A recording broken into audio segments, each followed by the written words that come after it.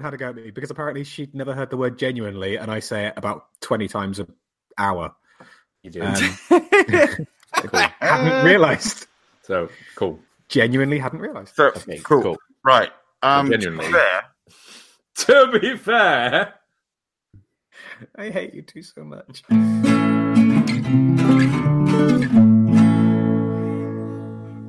Hello and welcome. I'm Steve. and I'm Al. And I'm Brett. And this is Fools with Tools, a podcast for the awesome audience. Oh. So, guys, how is everyone? What's everyone up to? Steve. Steve, you go first. You never go first. Go. Sorry? Nothing. I've been at work since we recorded, and I also have finally started getting around to doing something with some of the amazing gifts that I got this year. I've got one that I'm particularly excited about that I'm hopefully going to be working on next month from Al. But because we're going away today, Joe, as in Blacksmith Joe, made me a Sloyd Freudian about that. Well, he is very handsome. He is. He made me a Sloyd blade for my birthday and then gave it to me for Christmas because Sloyd. he's as good as I am. Sloyd. So he made the blade and I handled it, and it's very pretty and lovely, and I like it. But when I was handling it, I like how you made the end into a hook so you could pick things up. I was about to say, but I did kind of fuck it up, and that bit won't be in the video.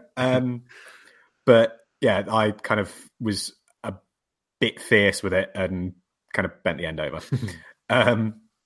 But it's all right. That meant that I then had to do some hand sanding, which is something I've never done before because why would you? But it turns out Jeff that Federer would be so proud. Exactly. But yeah, so I got that done. And we've got the scalpings down in the workshop ready for the concrete to go down on Tuesday, I think. So by the end of next week, by the time I get back from holiday, we're actually going to have a floor. And then Phil from Phil Makes Things, not from Phil Makes Things, from Fill Your Pockets, is going to be down putting up some walls and actually building out the workshop for us. So Nice. things are Nice moving. little connection there. Yeah, that's good. Also, he seems like he works his butt off just doing what he does. Every time I watch a video, I'm just like, holy shit. Yeah. What a job. Yeah, bless him. Yeah. Cool. So, Brett, what have you been up to? Cold. Like I always say. Right? Up to cold. It's been cold. No, I got some time to organize the workshop, which I know I talked a little bit about last time.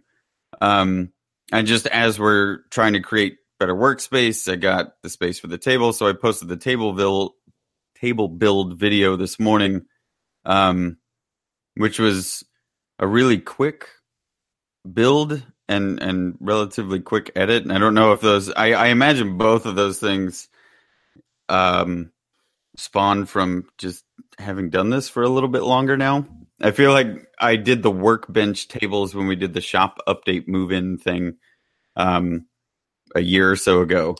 And I remember those taking me the majority of a day, but I pretty much got the whole thing done in one day. Like video and table build, which usually would have taken longer. So that was nice. I'm in the final throes of getting some of the forged jewelry things done, which I'm actually pretty excited about.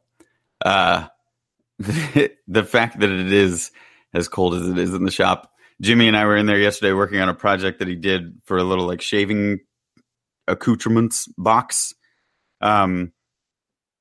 We got there at 9, and by like 3:00 in the afternoon, we were both just like, I want to go home. Oh, it's too cold. Oh, so beyond just, braving the cold and getting through it, there's a lot of good attitude and productiveness going on in the shop, which is nice. Yeah, so that's it for my end. Nothing too crazy, just a little bit of trudging through. Al, what have you been up to? So after I took down the window display at work, which was a resounding success, yay! I decided to keep all the kind of individual units at work because each of the windows are built like a little bespoke set. And what's nice is we can then use that for other stuff. So we're thinking we might do some like fabric installations or maybe some 3D stuff and get different artists involved. So I've kept the little stages. Yeah. But what I don't need anymore is like the curtain rail that I've left behind. So each of the windows had a little set with a little curtain rail. And it was all just like construction timber, like 2x3s. Yeah. So I've just got a load of this wood left over. So I took all that home, and next month at work we've got like a pub quiz, and I want to build a bar for the pub quiz. So like build an actual little mini pub. Amazing. Like really old school with like sort of dark stained wood and one of those calendars behind with the peanuts on. Where you like where you remove the bags of peanuts and there's like a naked lady behind. And we're going to get like a proper beer tap and everything. So I've just started designing this bar. Just like a really simple, like you'd have at home, like you'd have in like a man cave kind of thing, like a home bar. But I've always wanted one, so I can build it for work. And then when we're done with it with work, I can bring it home and I can have it in the living room. Just have like a cool bar with like an old school tap. I'm not sure the tap will work. Obviously I don't drink enough beer at home to warrant plumbing in my own beer lines. But I'll probably set up some sort of hilarious like beer dispensing system in it. Perfect. But even like a little mini fridge and stuff would be cool, and just have, because at the minute my like whiskey and shit is just on a bookshelf. So if I could have actually somewhere to keep it, it'd be really cool. Nice. So designing a bar, I'll probably start building it this afternoon. Cool. All out of like terrible, shitty, like pine construction lumber. So it will be utterly disgusting, but I'll fake it to make it look nice. I mean, I feel like that's what old pubs are made out of. Exactly. I mean, the carcass of it will just be like a standard, just like cabinet carcass. And then actually, I went to my local like sort of merchant building suppliers, and they have like a corner of the warehouse that's just like absolute crap scrap. So you get like the cut-offs of when they knock down sheet goods for everyone. And then there's also just like awful like pocket doors for a £5. So they'll be like hardwood veneered. Yeah. But just like, the hollow cardboard shit that's inside. So terrible doors, but actually look like wood. So I was thinking the panels as well. So I could just use those as paneling. Nice. So it looks like old school pub like paneling. And I could just hide a multitude of sins. So I'm thinking if I can just make this thing on the cheap, if I can spend nothing on this bar, it would be perfect. Yeah, just like you say, just a shitload of like really dark stain on it, and it'll look fine. Yeah, because I'm pretty sure you must have seen it when you guys were over. But one of the guys I used to live with made a bar for the flat that we were in, and he made it in the shape. Like if you look at it top down, it's what the musical notes thing. Oh, like a treble clef. Yeah. So it made it in the shape, like roughly in the shape of that, and then the front of it was done in like buttoned purple velvet, and it was fucking horrendous. It was brilliant. It was so good. But if I could get some red sort of fake leather.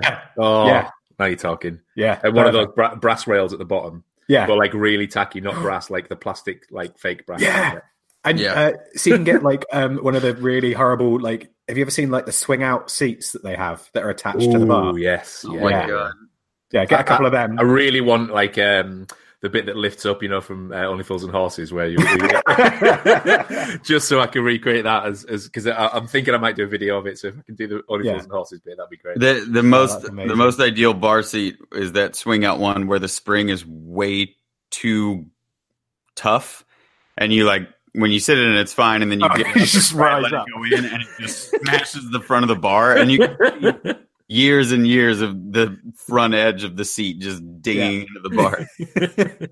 Anyone ever thought about loosening this spring? Amazing, fantastic, cool. So I think Al, you wanted to have we talked about the definition of the word awesome. A little bit in the pre-show, and I thought we might do a little bit on that now. Yeah, I mean, I don't want to... That was a terrible segue, I'm sorry. It wasn't even a segue. You were just describing things. Yeah, I don't want to dwell too much on like having a go at the word awesome, because I appreciate that, like, you know, I use it too much. You use it too much. Everyone uses it too much. Waffles has got a pet hate for it, so I don't want this to make this a Waffles show. And you know, as we kind of said, that like language evolves over time anyway, so the meaning of words isn't what they used to be. You know, but there's certain things that really, really grind on me when people say literally. You know, or actually, as well, why are you bothering to say that? It's just like additional filler in a conversation that I don't need. Like, I know you mean literally, unless you like metaphorically went to the shop or figuratively went up some ladders. Like, you don't need to use that word. But I think awesome is a good one because it gives you some perspective and it gives you some like relevance to what you're talking about. Yeah, like. You know, you can watch a Bobby Duke video and it can be awesome. Yeah. Like, you can genuinely be in awe of like something he's made out of something, or tiny pencil that's inside a pencil. You know, it's something I've never seen before and is incredibly impressive. Regardless of him dicking around in video, the thing he makes is awesome. Yeah. So, you know, it warrants saying something like that. If something's just fucking great, like, Brett, I've just finished watching your bench build, you know, and things like the pen rack. It's fucking great. You know, it's so simple. It's totally you. You know, it was efficient and everything about it and the way you built it. Fucking great. Is it awesome? No, I'm not left there like with my jaw on the floor. And I know people use that word, but it's more about just doing the right thing at the right time for the right people, saying the right thing at the right time for the right people. If people keep telling you that everything you do is awesome, it means the word loses meaning and it loses gravitas. So I think if whoever you're speaking to and whoever's watching and whoever's listening, it's just about paying a little bit more attention and trying a bit harder with kind of the words you use. Yeah, no, definitely. And I know I'm massively guilty of overusing that word in particular. Well, genuinely. and yeah, fuck off. But the thing is it's one of those things that I feel really bad for doing it because I love language. I love the use of words. It always makes me laugh when my bookshelf is actually out and not in the cupboard, like it is at the moment. People always look through it, and there's always this kind of air of surprise when people see what's on my bookshelf, because it's things like it's Judge Dredd and then like Sartre or something like that. Like there's a weird mix, and it's not. It's because there's a guy called AC Grayling, and he's done a series of books called I can't remember the name of, but they're like just a series of short essays, and one of them is about the word beautiful and how that gets overused. Okay. And like he does all sorts of, and I fucking love reading them because they're just fantastic examples of the use of language and how you can convey something by using the correct words. And it's something that I really enjoy doing as well. Like I much rather, despite the fact that I am on a podcast, I much prefer writing things out rather than saying them, because when I'm saying them, my head is going 1,000 miles an hour, my mouth is going 2,000 miles an hour, and I end up saying awesome when I mean something else. And I have trouble putting the thoughts that are in my head out of my mouth. Whereas if I'm able to write stuff down, I can write it out quickly, and then I can go back and go, right, okay, what do I actually mean there? Or how does that come across, and so on and so forth. And yeah, so I kind of agree with you, and I'm very sorry for being the worst person ever. Well, I mean, in sort of classic Al fashion, like I'm a total hypocrite. I absolutely am the same. I fucking love etymology, and I adore the origins of words, what they mean, using them in the right context, and using them with gravitas because you understand them. Yeah, so you're not just kind of throwing words away. Yeah. But on the flip side, like I don't know if you've read it, 1984. Yeah. But like the government basically wants to just get rid of words.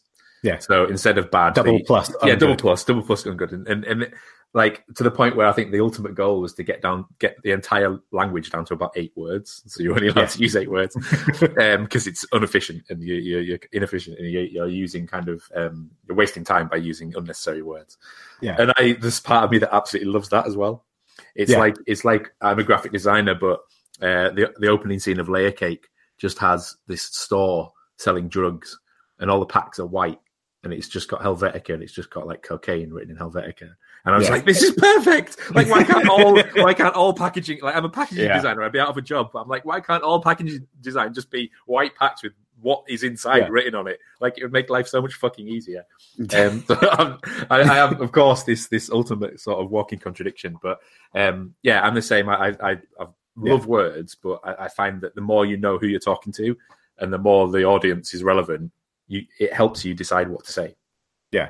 Yeah, and I think audience is a big component of that, right? It's knowing the audience and who you're trying to sell it for. Like you said, you'd be out of a job if it was just white packaging with Helvetica. But obviously, everything that we do, from the products we make, the jobs we work, if we have YouTube channels or social media, what have you, whatever presence we're putting out there, it's like, people, clothing would be the exact same. We could all just wear, a t-shirt and I don't know, sweatpants, because they're the best. And then just go through life like that. But obviously it is, everything around us is made to kind of portray,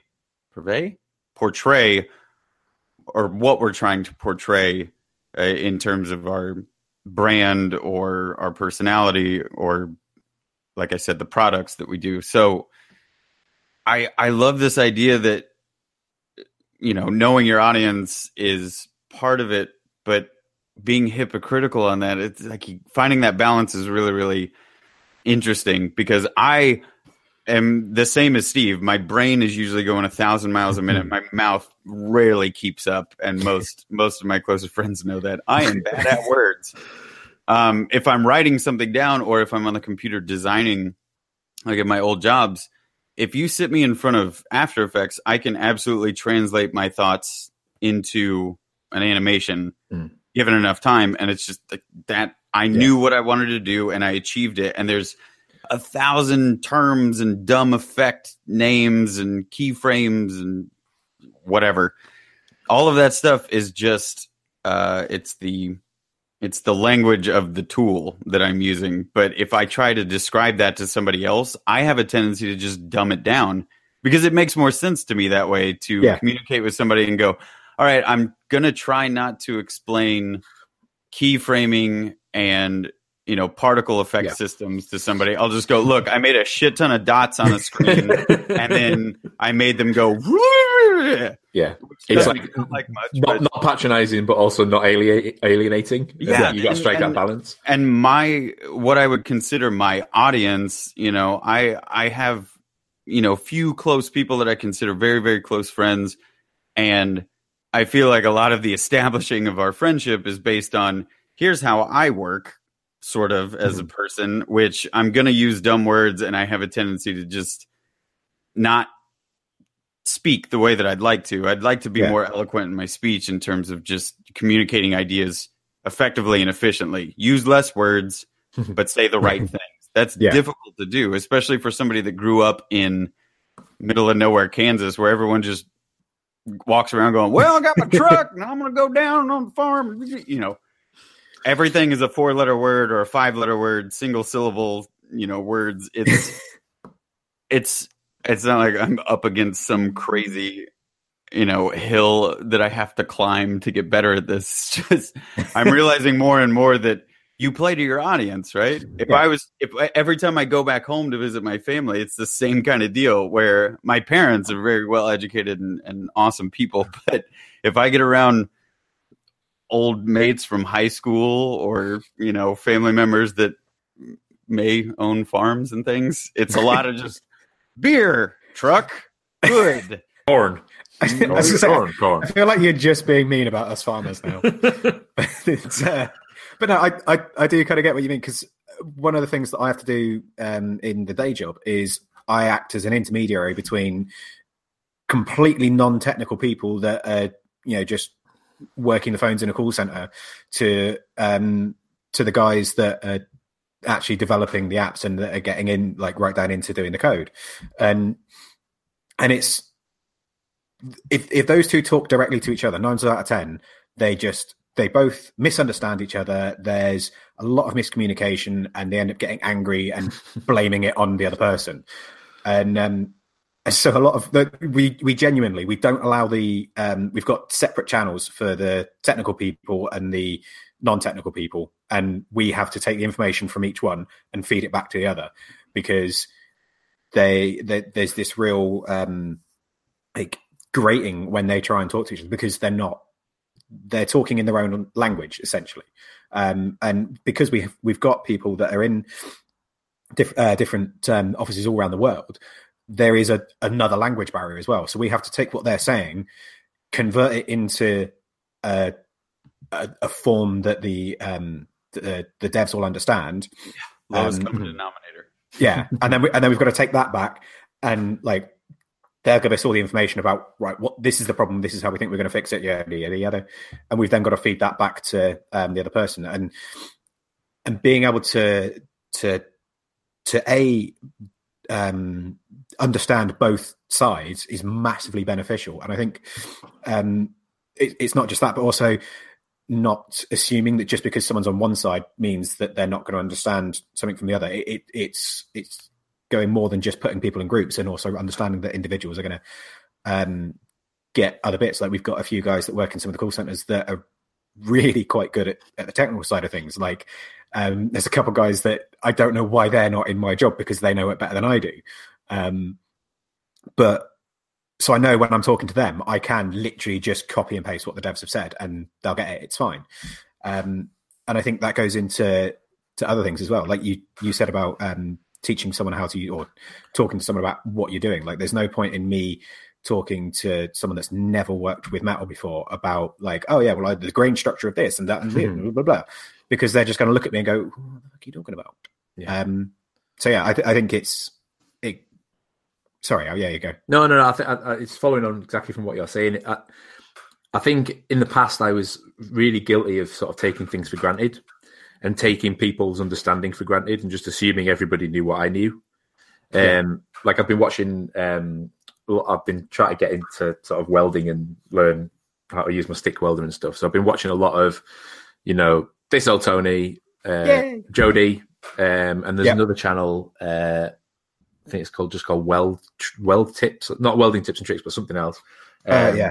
Have you tried the Fabrication series? No. That's a really good one. Okay, cool. I'll try that anyway. But my point is that, like, Tony knows his audience, and he knows how to sort of, exactly to your point, either translate things or dumb things down or smart things up relevant to what he's talking about. Whereas some channels I'm watching, and from the get-go, they're using terminology and things that I don't know about. Yeah. And absolutely correctly, because it's a welding channel and he's talking about welding. So he 100% is in his right, and absolute kind of, he should be doing that, because the people watching his channel knows what he's talking about. But it sometimes just takes that 1 second to go, obviously, here's what I'm talking about. Give it a bit of context. I think context is really important. And I don't want to come across as like a language snob. Like, when I was a kid, I was terrible at English. I didn't give a shit. I didn't understand.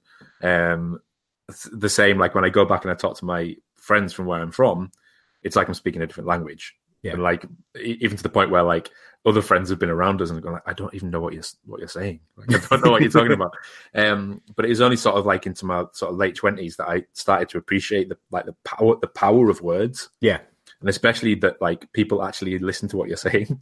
Like, I never realized this when I was a kid. I never realized that people were actually listening to me. And just simple use of language is so powerful. And that little bit of context, or that little, just a few extra words here or a few less words there, fewer words. And you suddenly, your story is a totally different story. And it can go from whether you're trying to entertain or whether you're trying to inform or whether you're trying to sell stuff in. Like yesterday, I was helping one of the junior members at work with his presentation skills. Like I'm really good at presenting at work because I've got the power of bullshit and I can spin a pretty good yarn. So when it comes to like telling a brand story or trying to sell in a project, it's one of my like big skills. Yeah. But this junior member of the team didn't really have that same skill set, and he's trying really hard, gets really nervous. But I noticed that when he's talking about his personal projects and his passions, he's into photography, it's fucking amazing. And he's eloquent, and he explains things really well. He speaks to the audience who don't know about photography and explains why he does certain things in a certain way. And it's seamless. There's not a single stutter, and it's passionate and engaging. But when it comes to the client stuff, you find it really hard. And I was just trying to get to the bottom of it and try to work out what.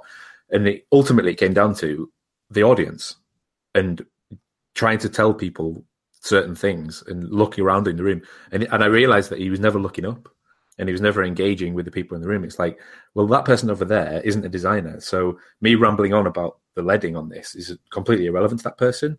So they're not going to be listening. So I'm not going to engage them. And so it was just a case of not telling him how to present, or not saying, this is how you should be speaking, or this is the way you should be dancing around the room and using arm gestures and body language. It was literally just look at the people that you're talking to. Work out what they want to hear, and not in like a manipulative way, as in like, or just tell them what they want to hear, but literally like, if you were that person, what would engage you?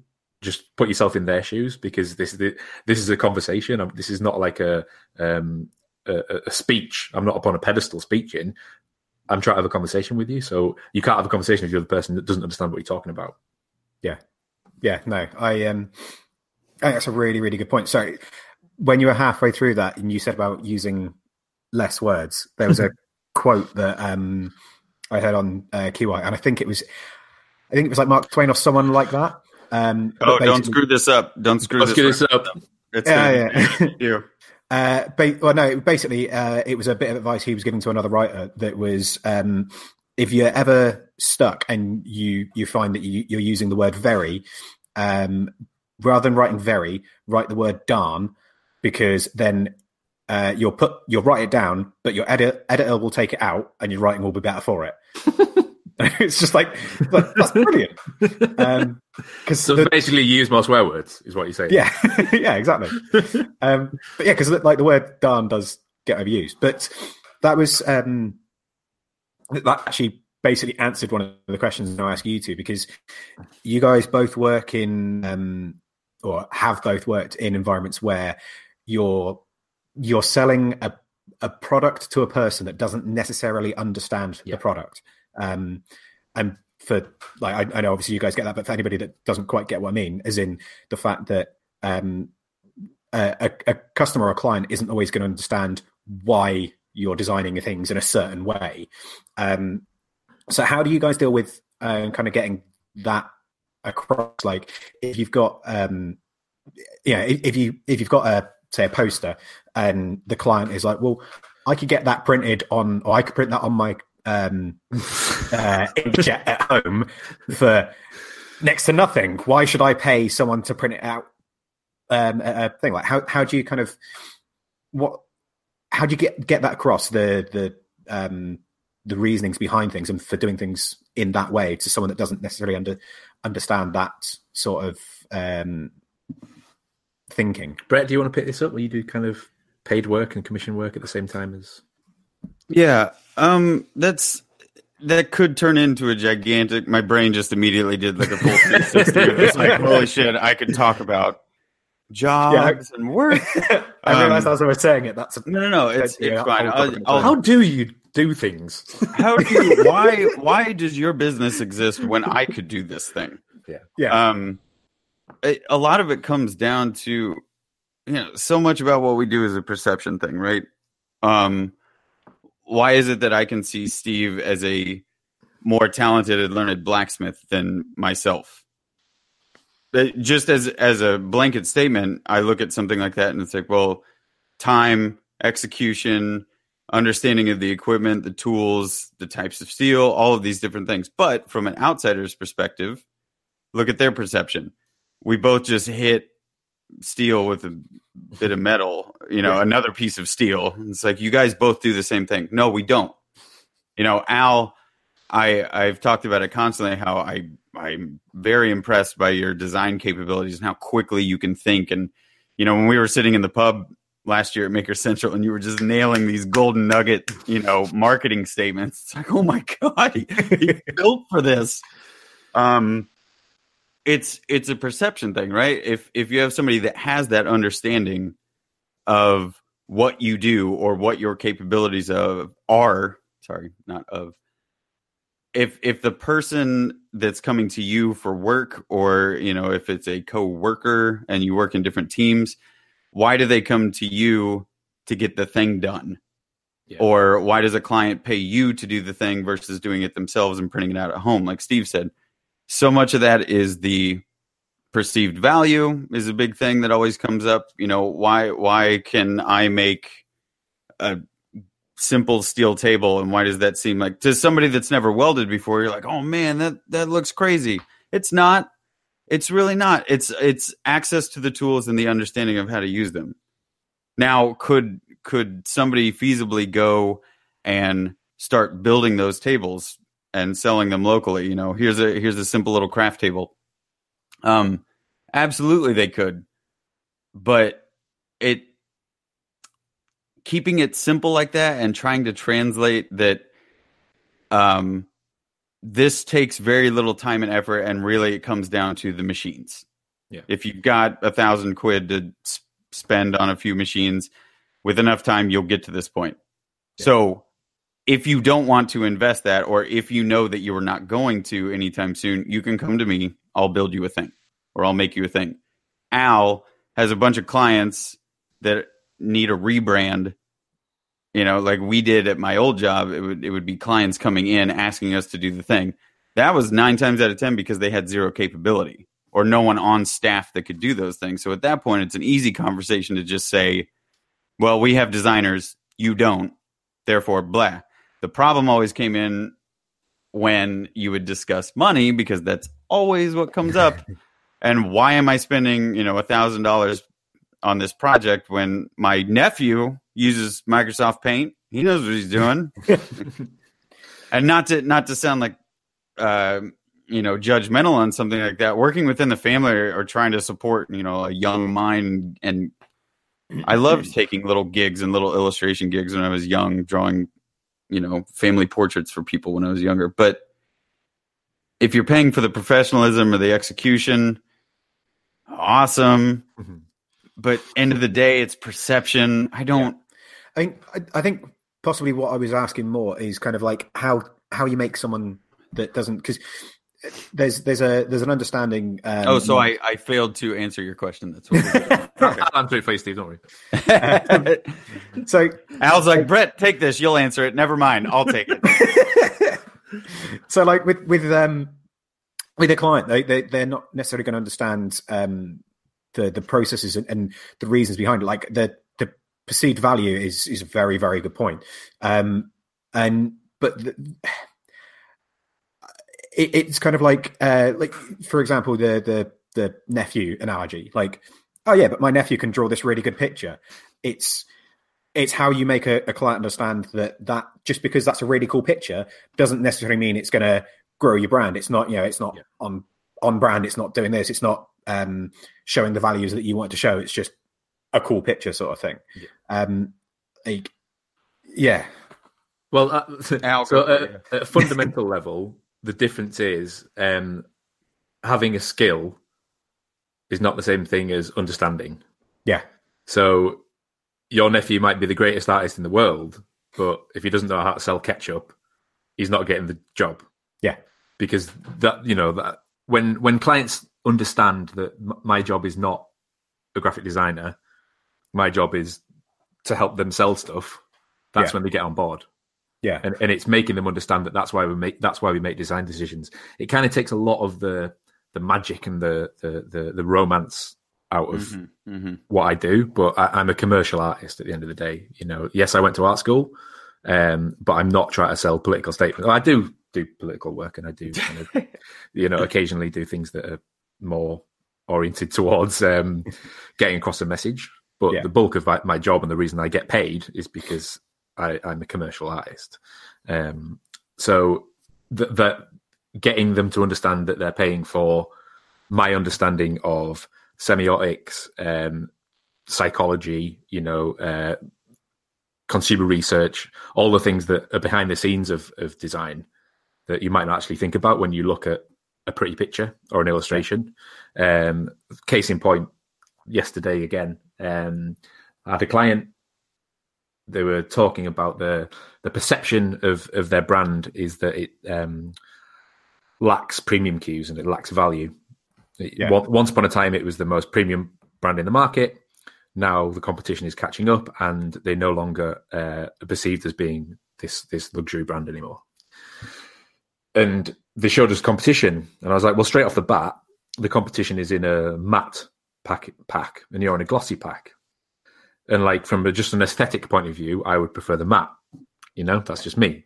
But then they're like, oh, well, I'm not investing in that. Like, I've got to change the line. I've got to invest in different print finishes. We can't afford that. Yeah. So they don't want to invest money in order to get that perceived value back. Yeah. So instead of me going and trying to sell in it from an aesthetic point of view and a design point of view, you have to play the quantifiables. So okay. Here you go. Here's research. Here's a research document I have showing you that in value hand. So when a consumer picks something up and they have a soft touch matte feel, it's actually tactile, and they will prefer to hold it longer in their hand. Therefore, they will have more interaction with your brand. And also on a supermarket shelf, the matte pack doesn't reflect all the shitty, cheap strip lighting, and your pack is not hidden in a chaos of light and shadow, and people can actually see your brand. So all of a sudden, you've got visibility on shelf and you've got time in the hand, and they are way more important to somebody who doesn't know about design or doesn't understand design than I like how it looks. So you're going from subjectivity to objectivity, which again is just so not romantic. When somebody's at college and they're learning to be a designer, like, oh yeah, I'm so creative, everything's creative, isn't it great? To like try to sell in facts on a shelf.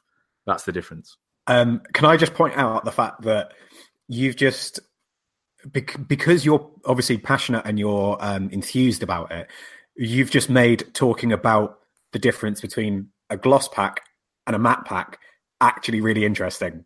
Right? And I'm just sat here with a big smile on my face going, this is really cool. This is really it's really engaging watching someone who's passionate talking about something. And you were using words and terminology that I wouldn't expect to hear in everyday chit chat sort of thing. Yeah.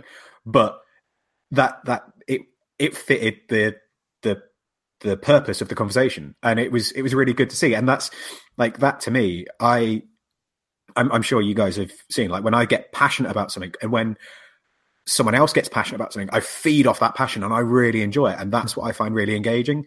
And it was just a really nice kind of illustration of the fact that just because a subject isn't necessarily engaging doesn't mean that talking about it can't be engaging. Yeah, absolutely. I mean, I was thinking, sorry, Brett, just to jump in, it's a plug for you, so don't worry. I was actually thinking about this earlier because I was thinking about Brett's posters. Yes. Absolutely. Again, he could have gone and got them printed digitally. Yeah. And they would have been acceptable. They would have just been like a movie poster that people still charge a fortune for. He could have got them done nice, high res, nice stock. Would have been, acceptable to 70% of Brett's audience. Yeah. But he doesn't want to appeal to that. He wants to appeal to the 100% of his audience who understand what he does and gives a shit about craft. And the whole fact that the poster is about making things, the finish and the material reflects the content. So it's relevant. Yeah. And that it's that level of detail and that sort of attention to giving a shit about what you're doing that makes the difference between understanding your audience and just going along and going with the flow. Yeah. Oh, I appreciate that. I was just going to jump in. That means a lot, man. I appreciate that. And I was going to jump in on that on the tail end of Al's thought, because so often, especially growing up, being a kid that would just sit down and doodle in a sketchbook, a lot of it was the environment, right? I was a kind of artsy kid, or got called the artsy kid growing up, because I was in the middle of nowhere, surrounded by a bunch of people that didn't do any of that and had no thought process behind art or design or creative nonsense. Now, that's not, I disagree with the idea that there was no one creative around me. There were tons of creative people. It was just very different vocations, or meeting my grandfather, or getting to an age where I understood my grandfather's creativity, and the way his brain worked was very different for someone from the outside that would look and go, he's a mechanic. You're like, there's more to it than that. Yeah. But I always try and think back to those moments where I was just a kid on a sketchbook and somebody telling me it was good. Oh, that's such a good drawing for a 6-year-old. Or that would happen. And they weren't trying to be demeaning about it, but it was always just like, you seem to have an understanding beyond your time on this planet, whatever the hell they were basing it off of. And then as I got older and I went to art school, then I was surrounded by people that were not only better than me, more capable than me, but had a way better understanding of what art and design were. Luckily, I was malleable enough to learn from that and realize why. Like comparing myself to the person that I would look at that drew. Her name was Julia. I went to school with a girl named Julia, and she would draw a beautiful piece of artwork in my illustration class. We'd have like a topic, and be like, we have to do a drawing about this. And it has to be, you have to direct it towards an audience. It has to have a style, blah, blah, blah. It's all about developing your own voice and style. She was one of those people that would sit down with one pen, one piece of paper, knock out a drawing in 10 minutes, and it would just be like, don't touch it. It's perfect. That needs to go on a greeting card, or it needs to something, everybody wanted her to go and work for Hallmark and be like the weird cards, because it would never just be like, happy birthday. People love you. It'd be like, happy birthday. Here's a dinosaur eating the head off of another dinosaur. And so much of my brain was just like, I spent 20 hours sketching this photorealistic something or other to try and achieve some goal that I had set up for myself. Julia spent 10 minutes, but I like her work more than mine. I don't, how does this work?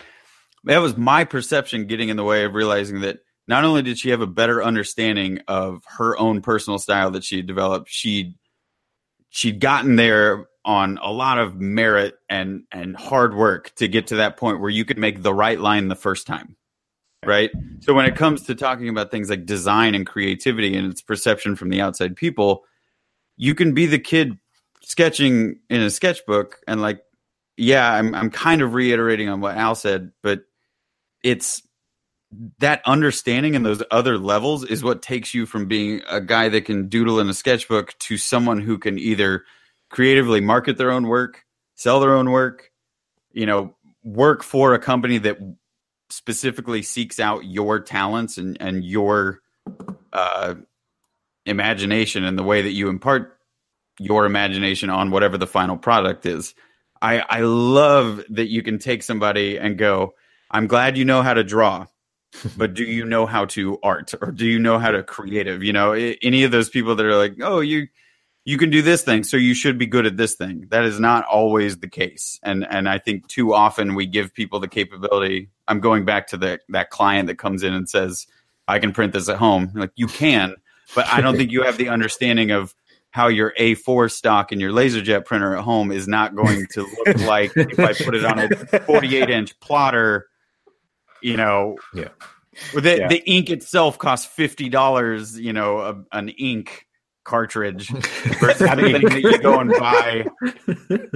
I'm glad you have a wireless liquid on Earth. Yeah, I'm glad you have a $50 wireless printer that you got on a car boot sale from somebody. That's fantastic. But I want you to know that I'm not trying to be a snake about this and get money out of you. I'm actually trying to take what you want and achieve it to its furthest degree. It just so happens that I have the capabilities on my end, be it myself or the team that's attached to you if you work in a company, to achieve that goal for you. And you don't, but you know what you want. So that's a good step, but allow my creativity and my voice to speak to your audience. Yeah.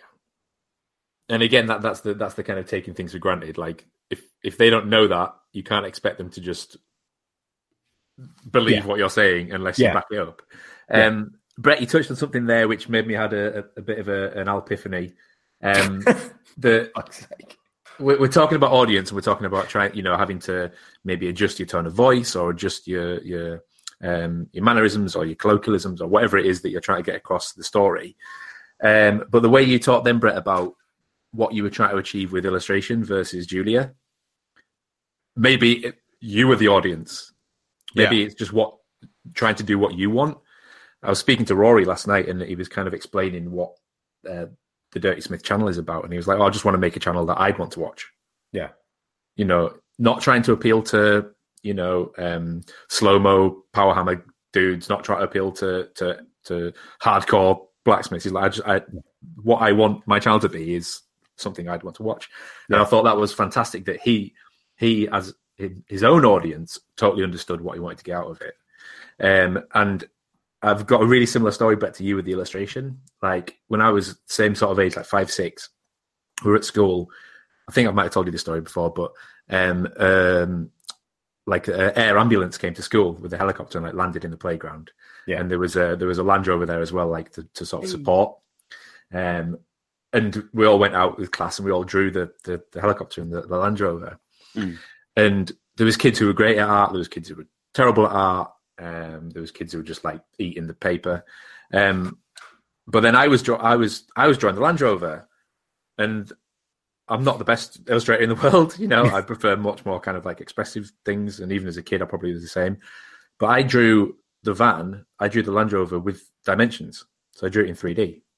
Nice. And the teacher came over and was like, kids this age don't see things in 3D. That's not how they draw things. Right. So like old medieval tapestries and stuff. Everyone's 2D. And it was only like in the Renaissance, like Da Vinci was like, things are 3D, right?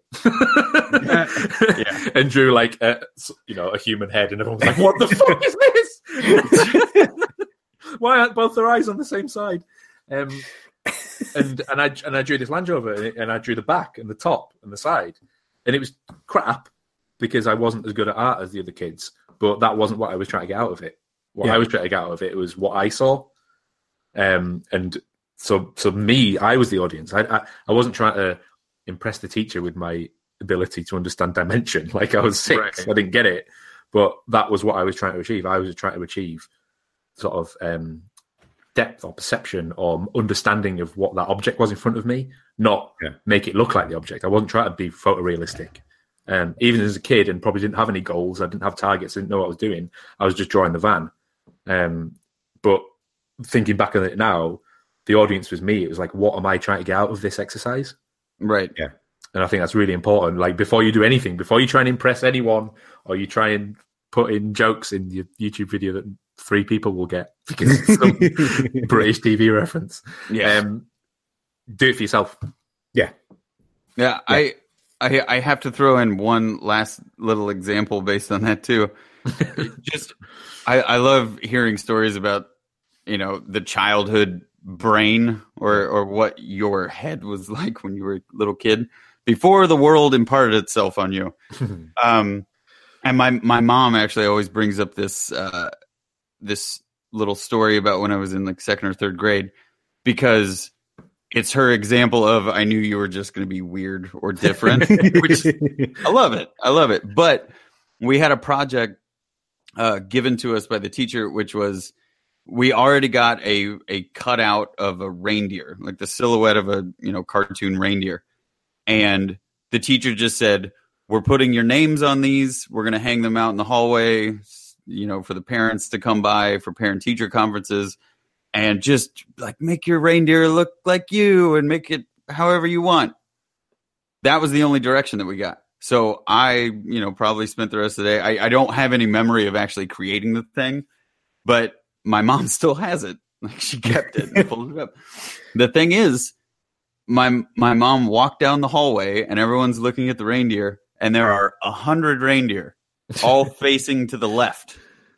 And then right in the middle, there's one reindeer facing the wrong direction. Classic. Brilliant. And that was mine. And, it wasn't the wrong direction because the teacher actually admitted to my mother after the fact that she goes, we never told him which side to draw on.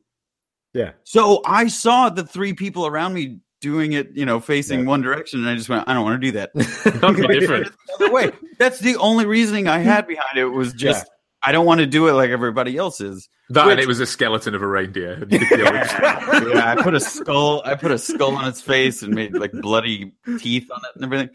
No, it's just this weird little thing of like, clearly there was a moment where my brain switched off. That was just like, I don't want to do what everybody else is doing, or I want the perception of what I'm doing to be different than everybody else. Yeah. It's a big aspirational goal that I can't say I was totally keen on at age 6, but it's like my favorite little example of like Al, trying to draw 3 dimensions. It was me just going, well, I don't want to do it that way though. And no one told me I couldn't.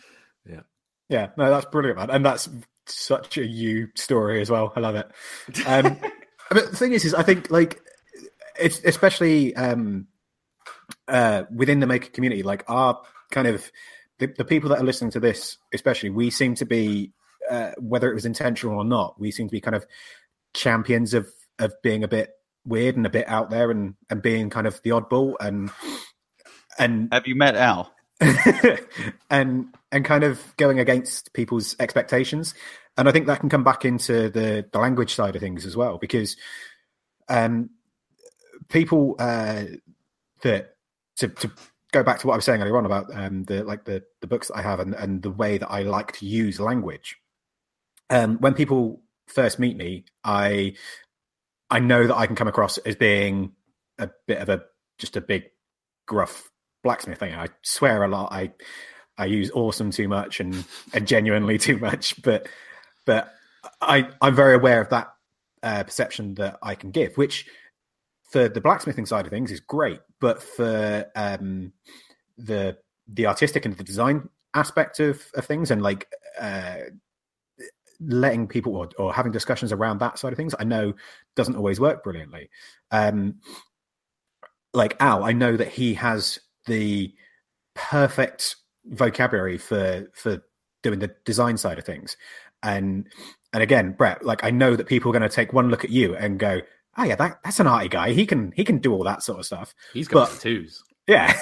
But I also know that if they saw, like, for example, me and Brett stood next to each other, they're going to look at us and go, well, if the two of them, where's that? Yeah. His jeans are too tight. Oh, he's got long hair. Wait, they've got long hair. Yeah, it'll be that one's got long hair. He's a horrible person. And then you turn around and show the 6 foot exactly. hair monster you have on the back of your. But the thing is they're like they're going to look at you and go, well, he's not as burly, so therefore he's obviously just the artist. He's not the one doing the blacksmith thing. It's like, actually, no. Brett's a really fucking good blacksmith. Like, you look at some of the stuff he's done, like those the beaks and things like that. Like, that requires a hell of a lot of control, and it's, I think, as well as the physical side of things, like, and like obviously that's what I was exempling there, is the language side of things as well can make a huge amount of difference, and I really like the fact that there's a lot of people in our kind of little bubble that do defy those conventions by, yes, you might swear a lot, but you can still have an eloquent and well put together argument against something, or just because you're a big surly dude doesn't mean that you can't make a t-shirt or a shirt that's got little bugs on it and things like that. And again, it's one of the things that I love about this community is the fact that there is no that the limits aren't there. Just because I'm the way I am and I come across the way I am doesn't mean that everybody in the community is just going to assume that I'm one thing. Like they're willing to allow me to do more and to be more. And I don't really know where I was going with this. It was the fact that, like, Al, for example, that I work for, people look at him and they assume like he is just a blacksmith. Like the way that he looks, he's a 6'5", 20 stone guy. Like he looks like a blacksmith. But then they get talking to him and realize that he's an extremely well educated guy, and he's extremely articulate. And he used to be a jeweler. Yeah, and that's the thing. Is like it then comes back to the fact that he used to make jewelry and like all this little tiny stuff. And it's I love like going back to the story that I can't remember whether it was in the pre-show or not, but the person that wrote the tweet and then had a go out for using wrote a tweet in standard like text speak sort of thing. Someone complained. You speak in it, yeah. Someone complained about the death of the language sort of thing, and then coming back and being like, well, actually, no. Here's my PhD. Here's this. Here's that, and use a load of really eloquent language to put that person in their place. And I guess I just like the fact that a lot of our community kind of defies those expectations, whether it's around language or anything else, and it's just nice to see. Well, there's a common fluency that while you're talking, that's all I could think of is that when you're fluent in something, it's much easier to be passionate and well spoken about. Yes. Versus trying to discuss something you don't know very much about or that you're not very fluent in. So obviously you look for the lowest common denominator. Yeah. And it's really easy to stand in a blacksmithing situation with other people that don't know anything about swinging a hammer and just go, right, you know how to swing a hammer. Here's how to swing a hammer better. Yeah. There's no, you're not talking about, force or properties of the steel or what hammer you're using specifically because of the shape and the ergonomics or whatever. You go, right, start from lowest common denominator. Here's how to swing. Yeah. You start from there. You build up your fluency in it, right? It makes it easier for me to have discussions with you now about certain types of steel and everything because we've gotten to that point. So I feel like our discussions in terms of form and production and steel usage and hardening and everything, that's all technical jargon. Yeah. A year ago, it would have been difficult to have that conversation with you eloquently or efficiently because it would have gone, I got steel. How do I know how hard I can get it? Yeah. Versus, Al working with pneumatics and everything like that. I bet he could have a pretty proper discussion with a client that comes in saying, right, we sell pneumatic machines that do this. Well, Al has a better fluency of that now. So maybe 5 years ago, he wouldn't have been able to talk to somebody about their product and how it could be better marketed versus nowadays developing fluency leads to an end game. I think, yeah. And there's a quote from Training Day that's always stuck with me. Like, I love that film. I've not seen it for years, but it's when he's first in the car and he makes him smoke the crack. And he's to be truly effective, a good narcotics agent must know and love narcotics. A good narcotic agent must have narcotics in his blood. And like, I use that quote all the time at work, like to people who are far too young to have ever seen Training Day. But the point is that you can't be eloquent about something, and you can't be passionate about something, and you can't understand something, and therefore you can't argue the point about something unless you really fucking give a shit about it. Yeah. You can pretend, you can fake it. This is why I was terrible at academia, because I didn't care about the things they were trying to get me to do. I didn't do any revision for my exams because it was just copying things that somebody else told me, then feeding them back. I didn't see the value in that. Whereas I do see the value in things that I care about and I understand. So if a client comes in and is, in waste management, I don't know anything about waste management, but I have to fucking learn and give a shit and become obsessed with, in a very short space of time, poo, and then all of a sudden I can go into the room and I can be like, oh yeah, did you see this? Did you see that? Do you, and I have to be so flexible in my job because you can't design packaging for things, or you can't design a brand for something if you don't know about it and if you don't care about it. So that idea of, you must know and love narcotics, I've always loved that quote. Yeah. So it's the same with anything, if you want to get into something, if you want to have a conversation about something, get obsessed with it. Yeah. I mean, I thought you were going to go with King Kong ain't got shit on me. Goddamn ass. Shut me in the head. Yeah. Like, I think that's a really nice kind of example, because I tried to say something and just blurted out a load of words and didn't really make a coherent point. Then Brett came in and kind of formed it a little bit better and made it a little bit nicer and made it a bit more understandable. And then Al kind of came in and polished that even more and actually made a coherent point that made sense and was good. So I'm not preaching like being, you have to be eloquent. No, like there's the other extreme of like fucking Russell Brand, where he just pretends to be eloquent. Yeah. To get laid. You know, it's not about. I'm not saying that. I'm not saying everyone has to be fucking have a linguistics degree. And you know, back to the point about the Twitter thing. Yeah, I'm not saying that. I'm saying that you have a much more greater chance of getting across your point if you're passionate about it. Yeah, and the thing is, if you're passionate about, if you're genuinely passionate about something and you genuinely know and understand something, you can get across a very, very valid point and a very impassioned point. Using very simple language, and you know, even if it is like every other word's a fuck, like you can still get that point across, and it doesn't need to be all fancy and 10-syllable words to be eloquent. Like, well, we talk about how good a teacher you are, Steve, just because of our experience of you teaching us, and it's because you're fucking passionate about smithing and you know about smithing and you understand it. You understand it being the most important thing. You know, you don't have to know everything, but understanding it is what's important. And most of the time you just ramble. But when it comes to talking about something that you're passionate about, you fucking every word is like gold.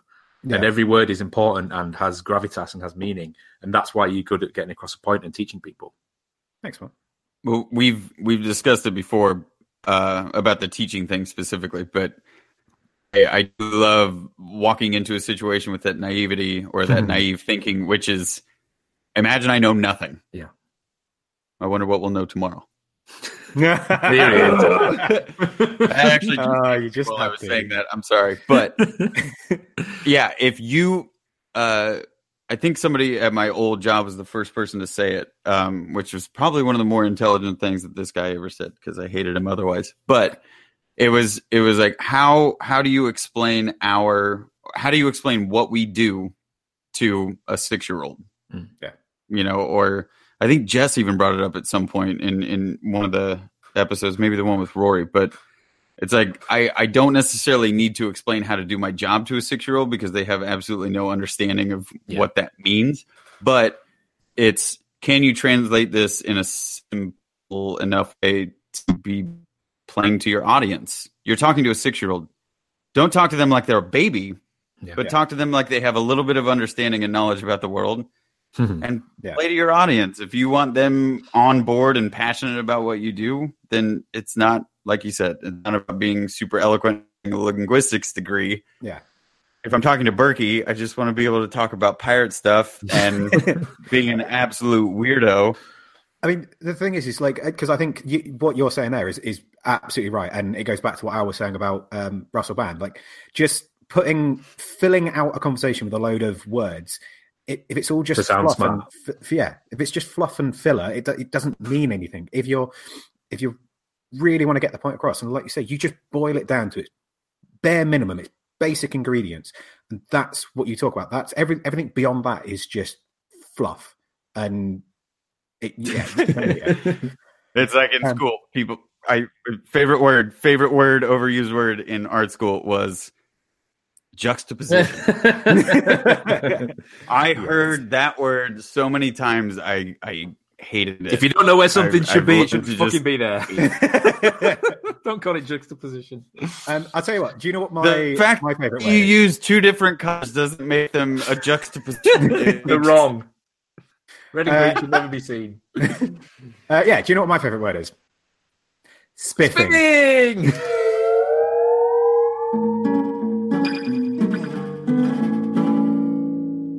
People that we think that are spiffing. So this week we are... You've got to say okay, cool.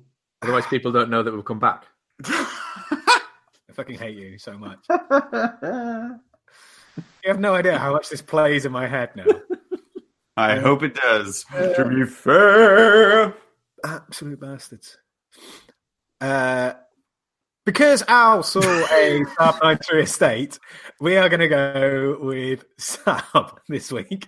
So that means that I'm guest. So I'm going to spiff Joe, as in Joe Garnett, as in the guy that I work with, because he made me a very nice blade, but because I have a hell of a lot of respect for him. And what we were talking about kind of going against people's expectations earlier on as well. The fact that when people see me, Alex, and Joe, they always assume that Joe is the like young apprentice. We just bring him along, whereas in fact he is far superior to me in terms of skill level. And in some respects, he's on par with Alex for certain things. And wrist diameter. Yeah. Bless him. But not only is he incredibly skilled and defies expectations like that, but also the fact that he's fucking, yeah, he's a big dude for someone that's so short. But he also does, so a lot of people assume that because he does blacksmithing and bushcraft, he's just, yeah, they assume a lot of things about him. But the fact that he does gymnastics as well, and he every Thursday, I think it is, he has opera lessons for singing, and little things like that. And I've got a lot of respect for Joe. I love seeing him kind of defy people's expectations, and he's also very, very well spoken because he's from Oxfordshire. He speaks properly. So yeah, I think Joe is spiffing. Very nice. Just to take it away from blacksmithing, I think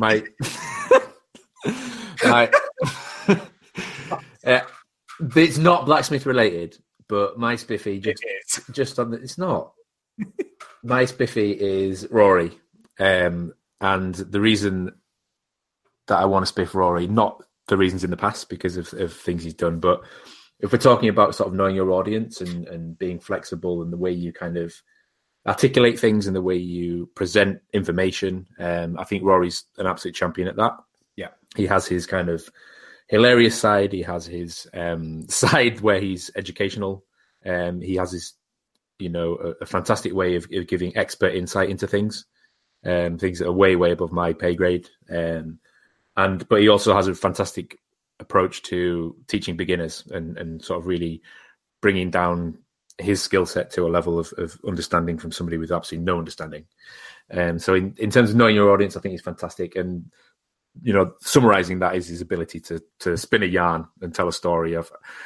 My aim in life is to be able to tell a story in a way that Rory does. And I think that's a fantastic way of judging how somebody knows their audience, is their sort of storytelling ability. So Rory's spiffing in that capacity. Nothing to do with his blacksmithing or anything like that, just his ability to judge and know his audience. Yeah, because he's a shit blacksmith anyway. Crap. Yeah. It's all copper. So that's a really good shout and an extremely good reason. Brett, you're last. Yeah. But you're first to me. Oh. Are you also frozen? So, any other business? I'm going. I thought that was just an awkward silence. I didn't realize he's actually frozen. Oh, you guys are terrible.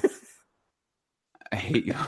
I am going to spiff the guy that I first started a wood shop with, or when I first thought I really wanted to get into making things. His name's Nick Shiguri. He's in Kansas City, and he's actually one of the main people behind the Maker Village KC. It's a makerspace in Kansas City, which didn't exist.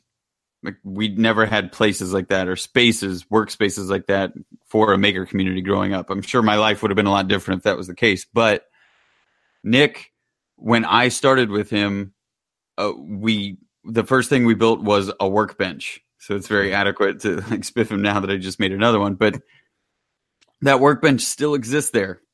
It's unbreakable, and it's a nice little quality workbench. But Nick has gone from, just being a guy who wanted to get into this to he took 3 years, I think, to go in Vermont and apprentice, learn. He now makes some of the most beautiful furniture. And he's a guy that you could sit in a pub with him and just talk idle nonsense for hours and hours. He's one of those guys that's just jovial and good to be around.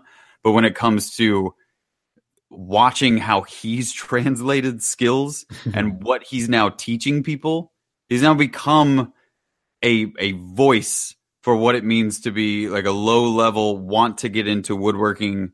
And just in 6 years, which seems like a lot, but in 6 years, he's gone from, we had a table saw and like a chop saw.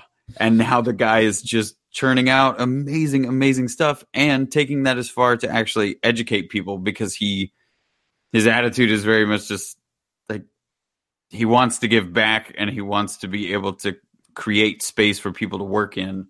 And we had the joint effort of attempting that 6 or 7 years ago. And I love that he stuck with it. It took me a little bit longer to come around, but his name is Nick Shiguri. He doesn't have a YouTube channel or anything, but it's SHIGOURI. Nice. It's a good job you're spelling it out, because Steve doesn't do shouts anymore. Well, he's got this crazy, like, beautiful aesthetic and everything. And then if you see a picture of him, it's just like everything that we were talking about. If you see a picture of him, you're just like, that guy? So where would he be on Instagram, for instance? It's Shiguri Woodworking. Nice. I'm pretty sure if you just, he might just be under Shiguri. Yeah, it's just Shiguri. Yeah. Nice. He's super talented. He makes beautiful stuff. And then when he found that I was working in Jimmy, he like blew his mind. He's like, wait, what? Because I guess he had been following Jimmy for just as long. Yeah, nice. Crazy. Cool. Love that guy. Anyway. Any other business? Yes. I think while we're on the subject of woodworking, I was listening to the Sandpaper Cast the other day, and I think it's just important that we let Joel know that woodworking is a dead art. I hope he's got a plan going forward. I genuinely had so many arguments about why he was wrong with myself on the drive. You're not wrong. It's like him saying that there's no new tools like being done for blacksmithing. That's like saying that there's no new tools being done for woodworking because they all just cut wood. Yeah, he kind of did. He was like, "Yeah, nobody's making any new hand planes." But anyway, technology. Actual any other business. I made a terrible mistake last week when I was talking about the vise that I attached to my bench. I said that old man Jim sent me the vise. I was utterly wrong. He did send me a vise, but it was the machine vise that he sent me, not the woodworking vise. So it was actually Matt from Matt Makes Mess, who is a lovely bloke. He was also the guy who sent a lot of the toys that I used for the toy surgery last year at Maker Faire. So all the recycled and kind of unwanted broken toys. So thank you very much, Matt. Apologies. And Jim, stop trying to take credit for other people's kindness. Yeah, Jim, you bastard. Have you still got all those toys? Yeah. Nice. Well, yeah. No, I've got all the ones that I've kind of made into the modular stuff, but then there's a whole bunch of like parts as well. He had like 4 boxes at the house when we were trying to do the Hack Shack. I've used like some of the like doll's arms and legs and stuff as hooks in the Hack Shack, but other than that, amazing. My favorite one is still the baby arm hanging from the ceiling that you high five when you walk in. Like, what's up? High five. Yeah, we definitely need to get a photo of you dressed as Sid from Toy Story. Yes. Cool. Average Joe. Yeah. Oh my god. Wrap it up.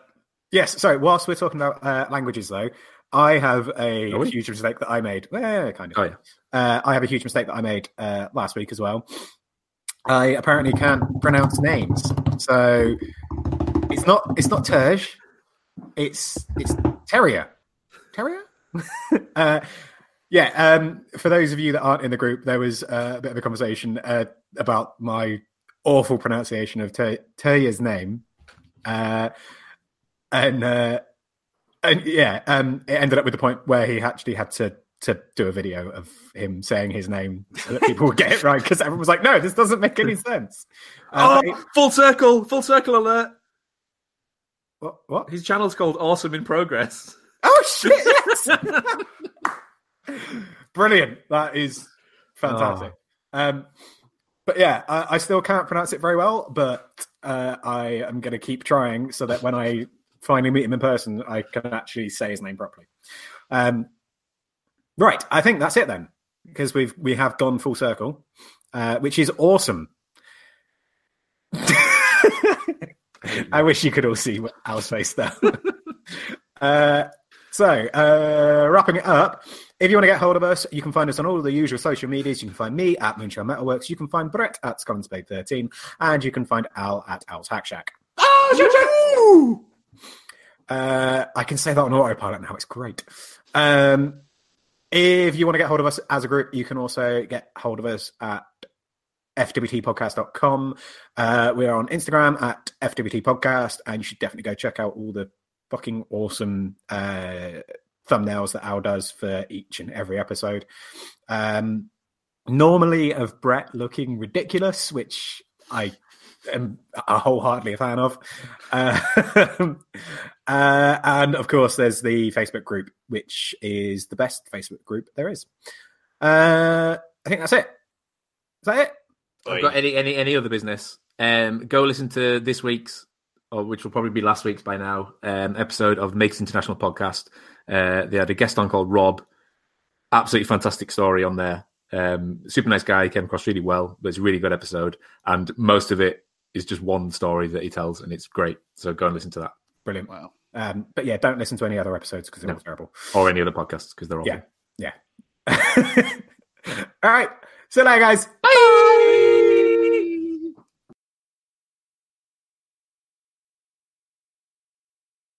27 and a total nut job. Yeah. Yeah, no, I think he'd be a really good guest.